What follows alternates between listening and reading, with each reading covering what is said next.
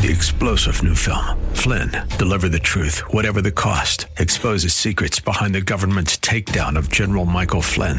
Flynn knew what the intel world had been up to. He ordered the first audit of the use of contractors. This set off alarm bells. He told the truth. He was the most dangerous person for Donald Trump to hire. They had to get rid of Flynn.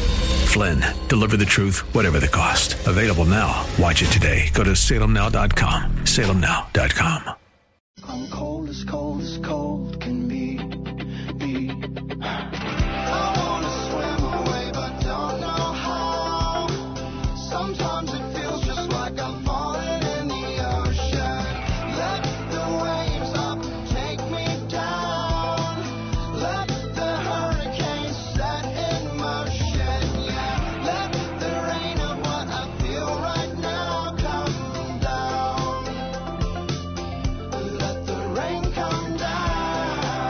You're listening to Rob Black and Your Money on AM 1220 KDOW. Welcome back in, Rob Black and Your Money. Thanks for listening to the show. Join me now live. Patrick O'Hare, Briefing.com. How are you, Mr. O'Hare? Hi, Rob. I'm doing fine. Nice to be back with you. Good vacation? Oh, great vacation. Too short as always.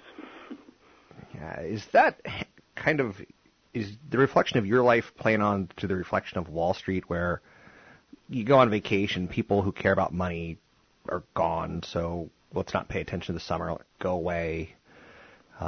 Is anything that's happening right now important? Well, yes. You've got a market now that's broken out to a new all-time high, and so that in and of itself is important, right? And I think depending on who you're talking to, you can hear the sound of one hand clapping at that breakout, or you can hear people jumping up and down and cheering loudly at the breakout. I would probably fall more in the former camp. I'm not overly excited by this breakout, only because we already started from a point of high valuation.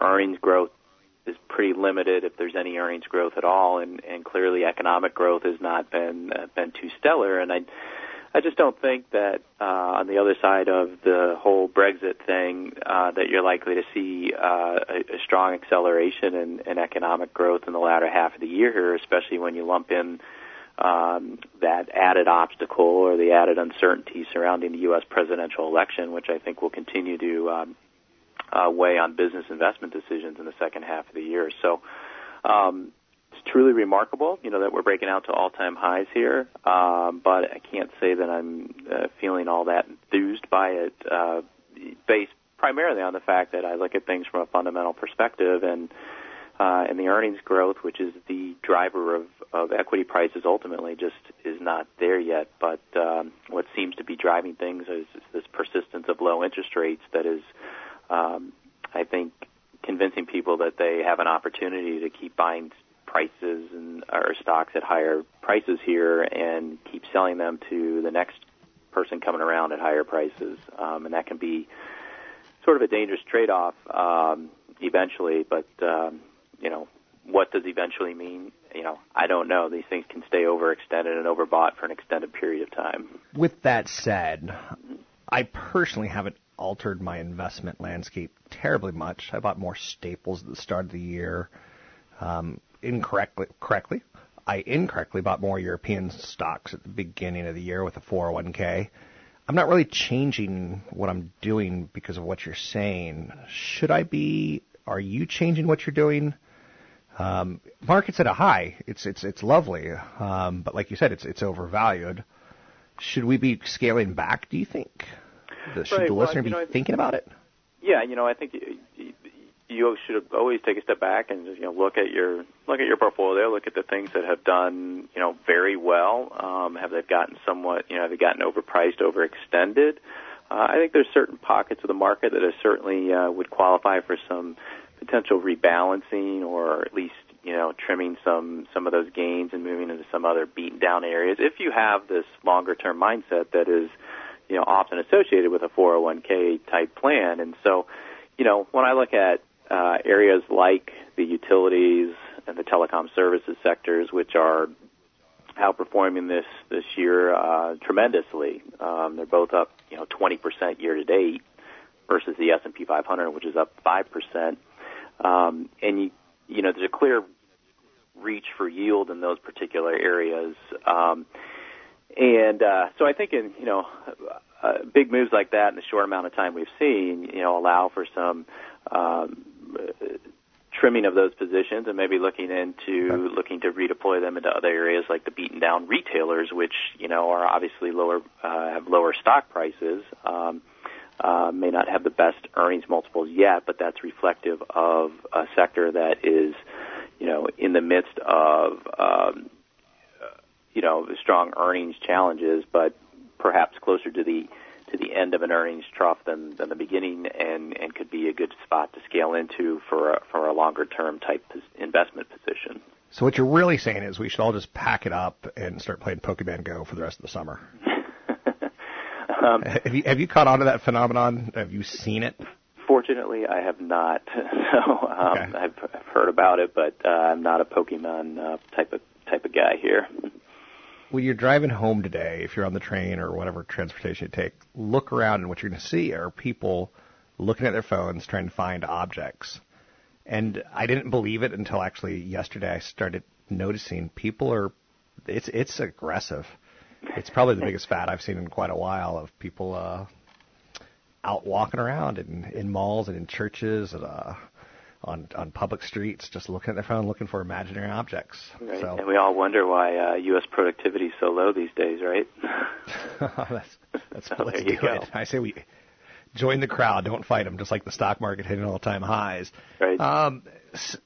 Taking a look at some of the other issues out there, what are you seeing that's important other than the Brexit and interest rates in the United States?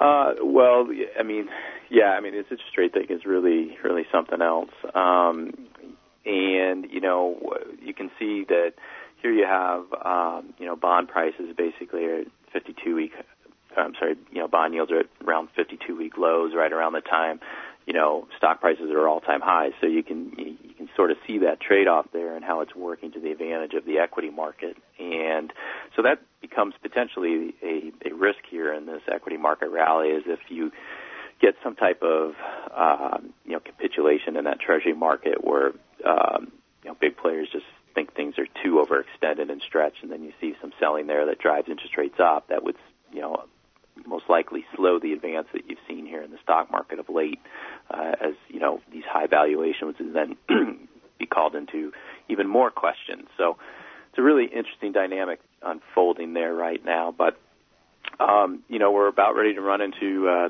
the bulk of the second quarter earnings reporting period, which for me is always really important. And I think the guidance obviously is more so important this time around than past periods, because we have a market that's really being driven right now in the expectation that you will see this earnings acceleration in the second half of the year, that you will see an economic acceleration in the second half of the year. And as I said at the top of the interview, I'm not really convinced of that, knowing that that more uncertainty was kicked up with the Brexit vote. You've got the presidential election sitting out there on the near horizon.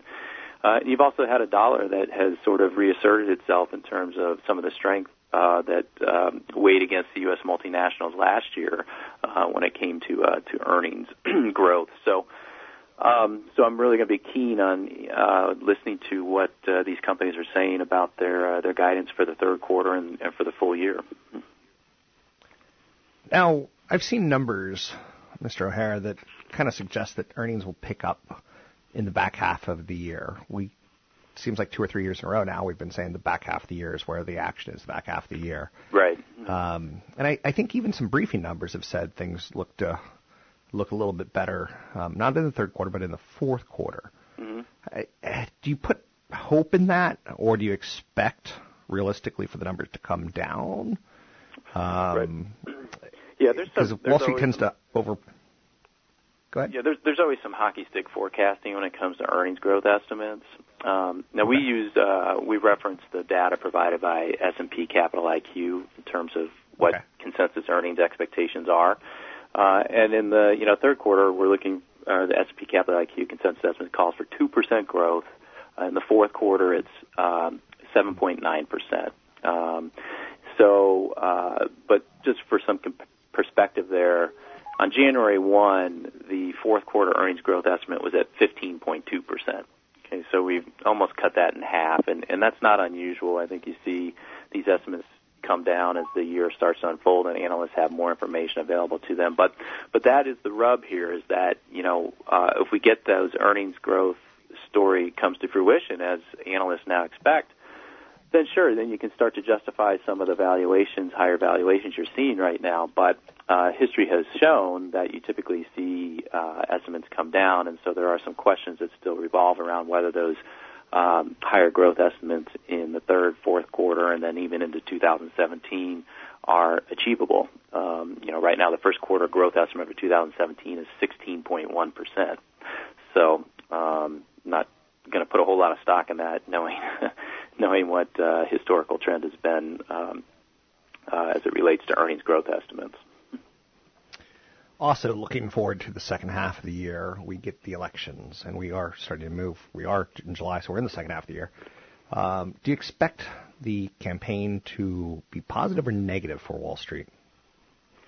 It'll probably be neutral, because I think the market knows that it knows already it's probably going to be a pretty nasty campaign, and I think the market is. Probably if it can get some sense that it's going to have more of like the split executive and congressional houses, so you don't really have a strong mandate, the market can probably see itself through something like that. And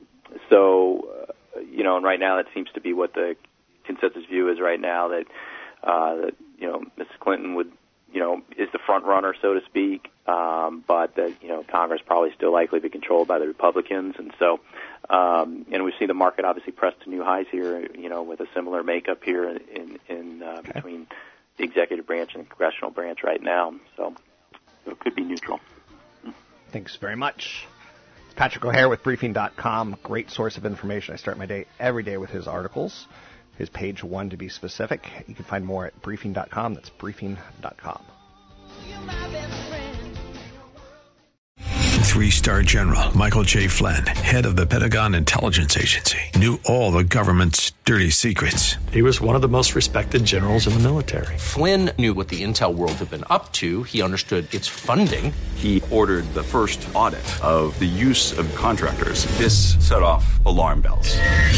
The explosive new documentary, Flynn, Deliver the Truth, Whatever the Cost, uncovers the facts behind this scandal. Flynn told the truth. He was the most dangerous person for Donald Trump to hire. I find out the worst enemy that I'm going to face in my life is right here in America. They took my assessment and they wanted me to change it. And I was like, I'm not changing it. They had to get rid of Flynn. With in-depth interviews, archival footage, and never-before-seen personal records of the man behind the headlines. I just felt like I was drowning. Flynn, Deliver the Truth, Whatever the Cost. Available now. Watch it today. Go to salemnow.com. salemnow.com.